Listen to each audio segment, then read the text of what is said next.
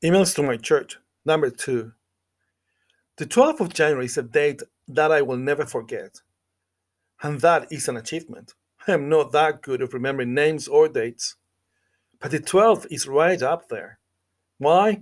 Because that Friday at 7:30 p.m., I was installed as minister of First Penny Hinge Presbyterian Church. We moved to the manse on the 8th of January.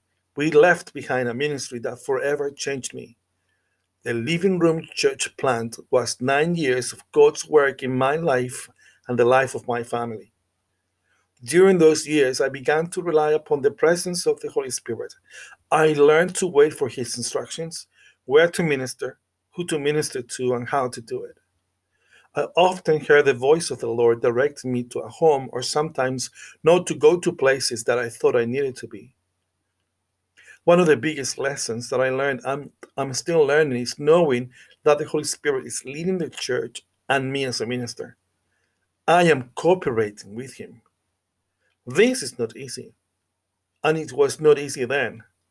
It was challenging, demanding, and yet so rewarding. Discovering that the Holy Spirit's timing does not follow my timing and that He is big enough to look after His people. The concept and the fruit of the Spirit called patience was hard and still is a challenge to learn. Sometimes for weeks, the Holy Spirit asked me to sit still and pray. Other times, He told me to move and minister. And other times, He was waiting for me to engage with Him in ministry. That is mind blowing. Why am I sharing this with you? I'm sharing this because we need to know that the person of the Holy Spirit is living and active in our lives, and even though we might not perceive Him, this does not mean that He's not working or that He is absent. For so long, this has been my prayer. Lord, I want to be aware of your presence.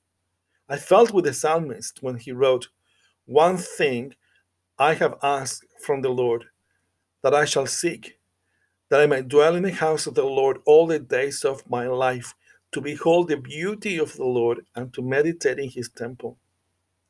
When I think that he's not with me, then I rely upon my finite mind. When all along, he is reminding me the words of the Apostle Paul, "For who has known the mind of the Lord as to instruct him? But we have the mind of Christ." 1 Corinthians chapter 2. This is Reverend Dario Leal. And if you would like to receive emails to my church, send us your email to info@firstchurch.co.uk. God bless. Goodbye.